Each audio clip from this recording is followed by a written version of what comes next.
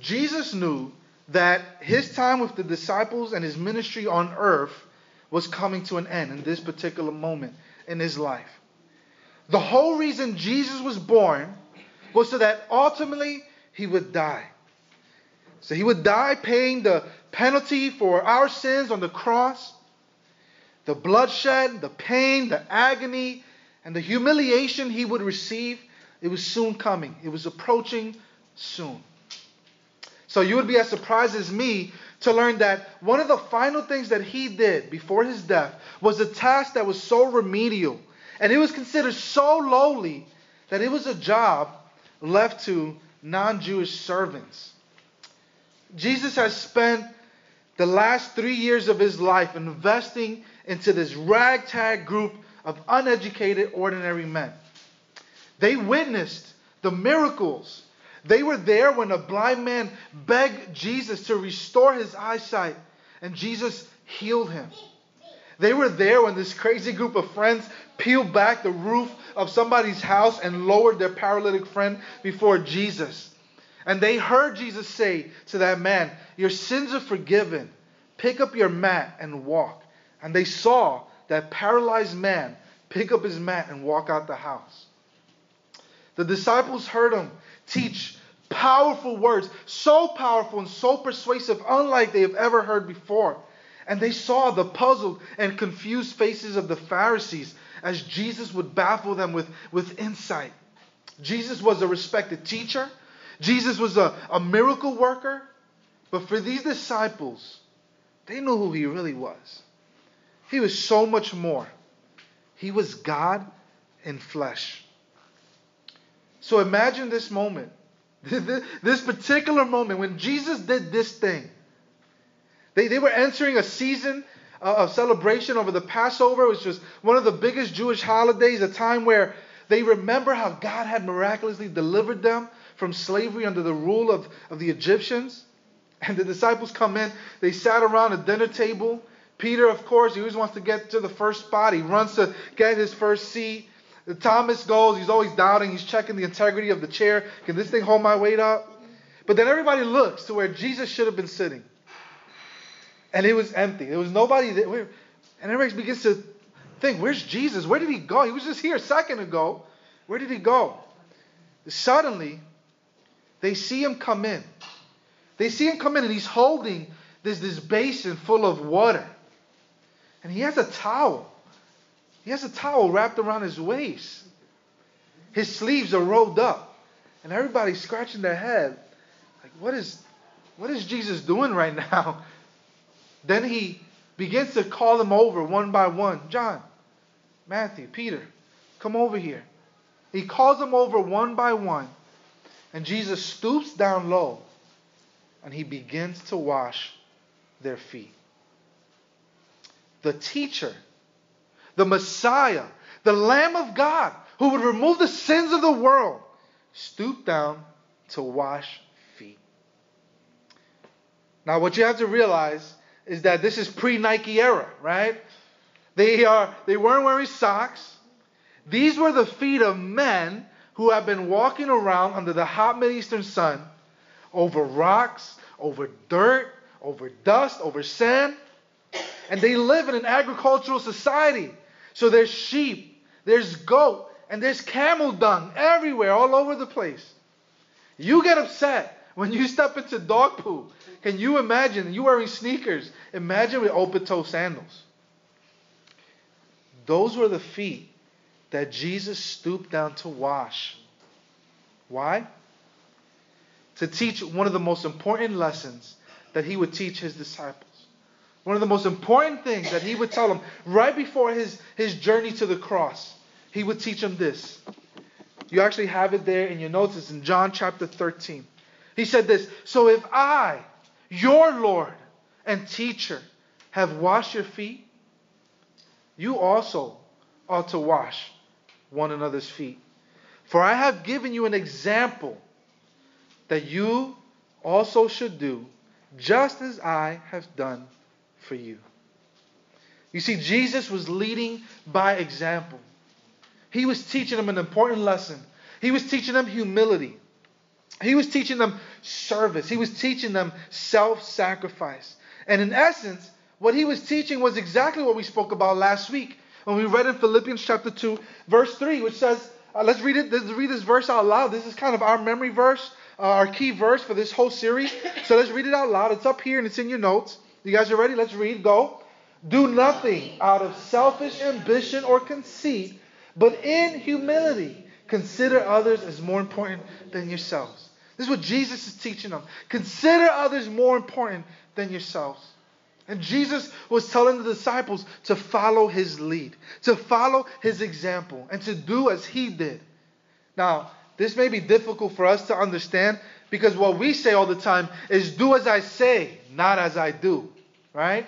Because it's much more easy to say something, to go tell somebody else to do something than it is for you to live it out yourself. That's what we end up doing. We end up doing what's wrong and what's sinful anyway. But Jesus, he could tell his disciples.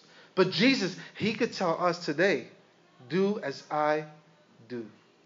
And in fact, that's exactly what Paul says. Today's passage is Philippians chapter 2, verse 5. So if you guys would take that out, it's in your notes. It's the first verse there. Here's what it says. It says, adopt the same attitude as that of Christ Jesus. Adopt the same attitude as that of Christ Jesus. Now, Paul is about to show us what exactly the attitude of Jesus looks like. And he's going to let us know exactly what it looks like in the verses to follow. But he says that we should adopt the same attitude. In other words, in essence, what he's saying is that we should reflect Jesus. That's number one in your notes. We should reflect Jesus. We should reflect Jesus. We should look like Jesus. Now, there was these wristbands. Do you guys remember? It was super popular years ago, and they had the letters WWJD on them. You guys remember that? Do you guys remember what it stood for? Anybody remember? What would Jesus do? And the idea behind it was that whenever you would find yourself in a certain situation, you would find yourself in a predicament or in a difficult circumstance, you had a question, you would look at the wristband and you would say, what would Jesus, WWJD, what would Jesus do? And that would help you to make the right choice. But of course, it's way easier to identify what Jesus would do than it is to do it, isn't it? And Paul is saying that our lives should reflect Jesus. Our lives should look like Jesus. Jesus is our example. He's the perfect model of humility, and we should model our lives after him. In the Old Testament, you guys remember Moses, the Old Testament character Moses? He was the leader that God chose to deliver the Israelites from the bondage of the Egyptians. And he saw God. Moses saw God deliver the 10 plagues over Egypt. God gave Moses the 10 commandments to deliver to the people. Moses had an intimate relationship with God, so much so that the Bible says these words, that the Lord would speak to Moses face to face as one speaks to a friend. Moses would go up to the mountain, and Mount Sinai, and he would hear from God. He would hear straight from God. The Bible says that a pillar of cloud would hover over his tent. And when that happened, he was having a conversation with God. God was meeting with him. That's the intimate relationship that he had. Now, what's really interesting is that when Moses went up to receive the 10 commandments from God on Mount Sinai, something happened to his appearance. When his time with God actually physically altered his appearance in such a way that it was noticeable. Listen, his time with God changed the way he looked. Look at what it says in Exodus chapter 34, verse 30. It says this, when Aaron and all the Israelites saw Moses, the skin of his face shone. Can you guys imagine that his time with God, it was so impactful that it changed his face. It changed the way his look. Because Moses spent time in the presence of God, there was a difference about him. What about for you? Would people say that there's something different about you because of the time you spent with Jesus? Amen. Would people say that, you look a little bit more like Jesus, the way you behave, the way you act, the words you say? Would people be able to identify that there's something different about you because of the time you've spent with Jesus? Has Jesus so radically transformed your life? Has the Holy Spirit so captured your heart in such a way that people might say, there's something different about you Can't quite put my finger on it, but there's something different about you. Paul would say that we should adopt the same attitude as Christ, that we should reflect Christ. Did you guys know this? That the only reason we're able to see the moon is because the sun reflects on the moon's surface? From our perspective, it looks like the moon emits light, right? It looks like the moon is shining down on the earth. But actually, the only reason we see the sun is because it reflects the sun. The only reason we see the moon is because the moon is reflecting off the sun, what the sun emits on the other side of the world. That's why we're able to see the sun. What if like the moon, we'd shine the radiance of Jesus? What if we would reflect Jesus? If we did, we would adopt the same mind of Christ. We would reflect His humility. The second thing that we're going to see Paul say is that to understand Christ's humility, we have to understand His deity. To understand Christ's humility, we have to understand His deity. That's number 2 right there in your notes. And we read it in Philippians chapter 2, verse 5 and 6. Here's what it says. Adopt the same attitude as that of Christ Jesus. Reflect Jesus. Be like Jesus. Verse 6. Who existing in the form of God, did not consider equality with God as something to be exploited. You guys, in order for us to fully understand the humility of Jesus, we have to understand His deity. For some people, Jesus was simply a good teacher who taught great lessons. For some people, Jesus was a great storyteller who was able to portray great truths through awesome parables. For others, Jesus was a moral person. He did a lot of great stuff. He did a lot of good things. He kept the law. Yet for others, Jesus was a miracle worker who was able to heal the sick and raise the dead. But in order for us to fully understand Jesus' humility, we have to see Him so much more than a miracle worker, than a moral person, than a good teacher, than a storyteller. We have to see Him for who He really is, and that is God.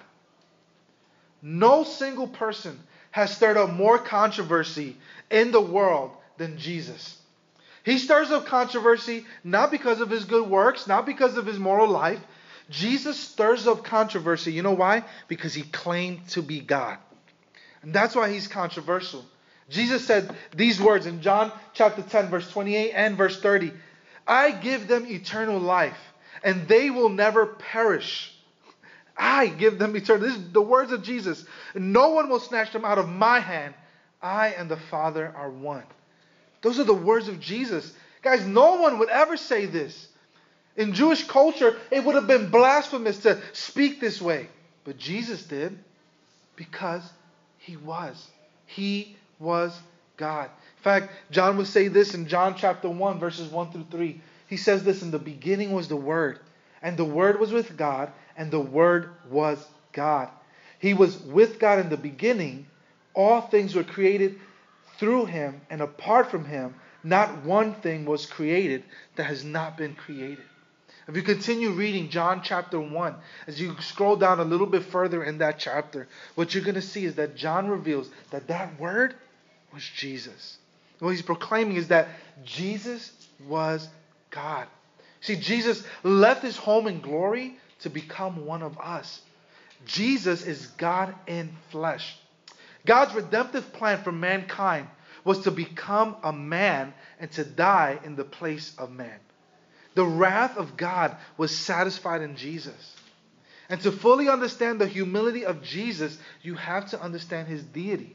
The creator of the universe, the creator of the universe, the one that knows the number of hairs on your head, the one that knows you by name, the creator of the universe had to learn how to walk. The creator of the universe had to learn how to say mama and dada. You have to understand.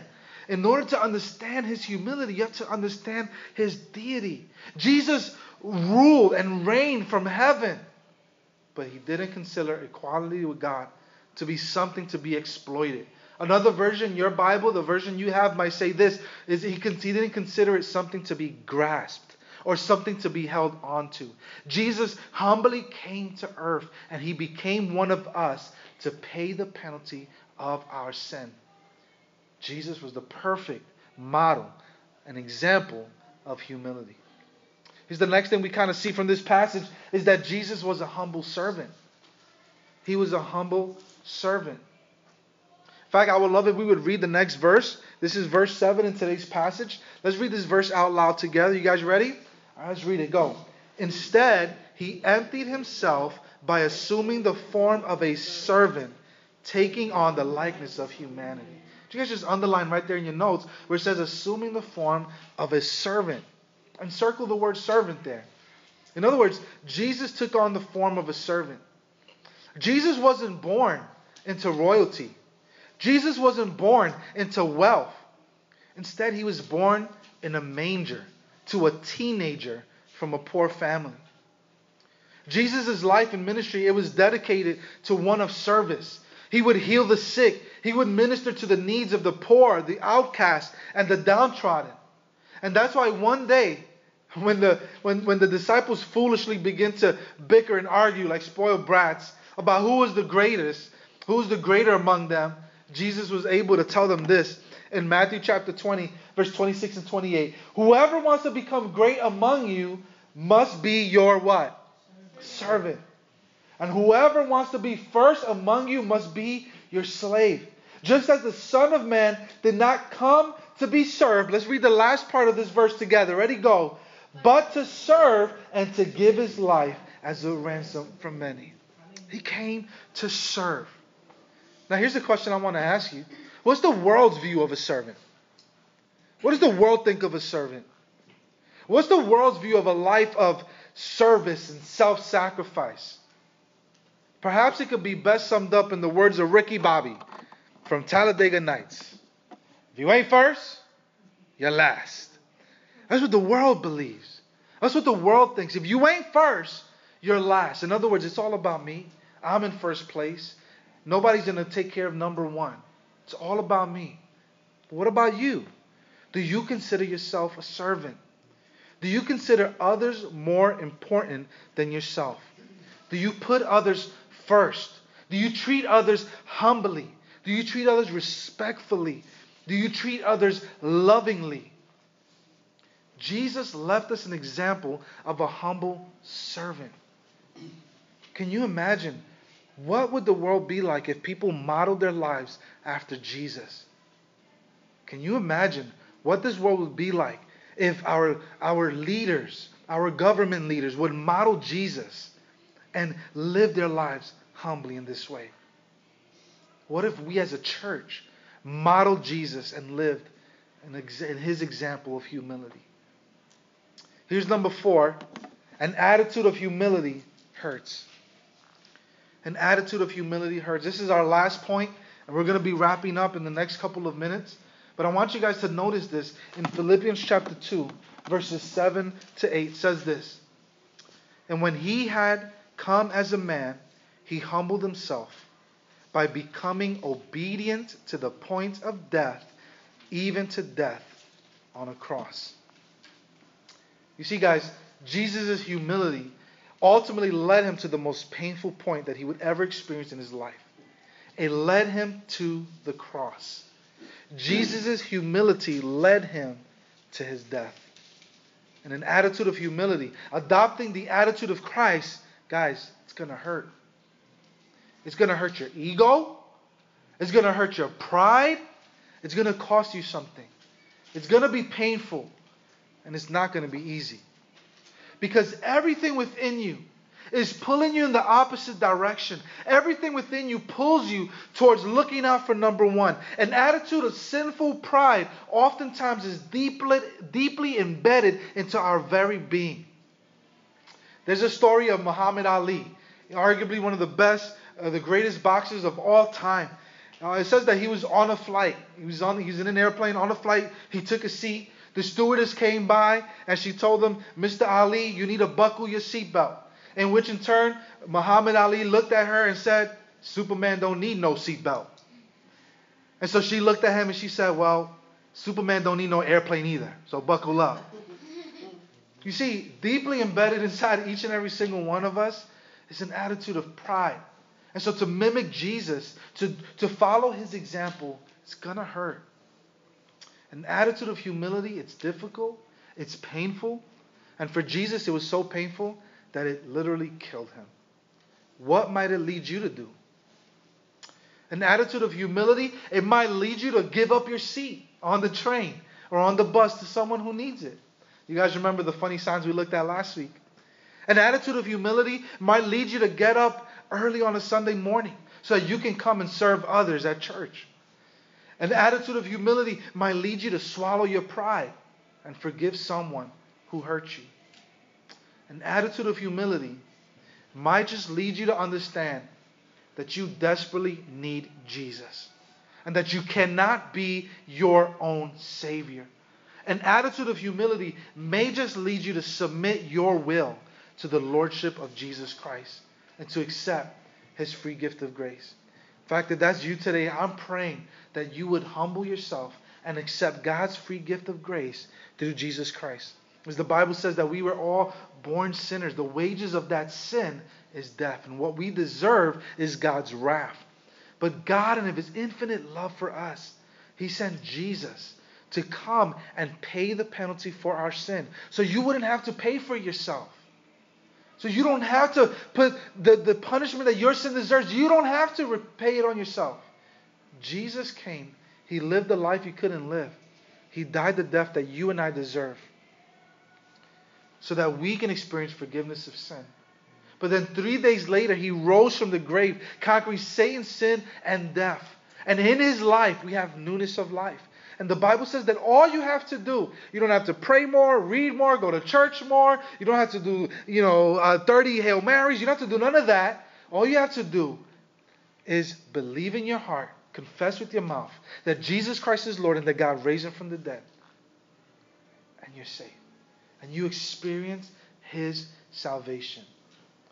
Could it be that maybe today is the day you start following the example of Christ's humility and put to death your will so that it may come to life in Christ?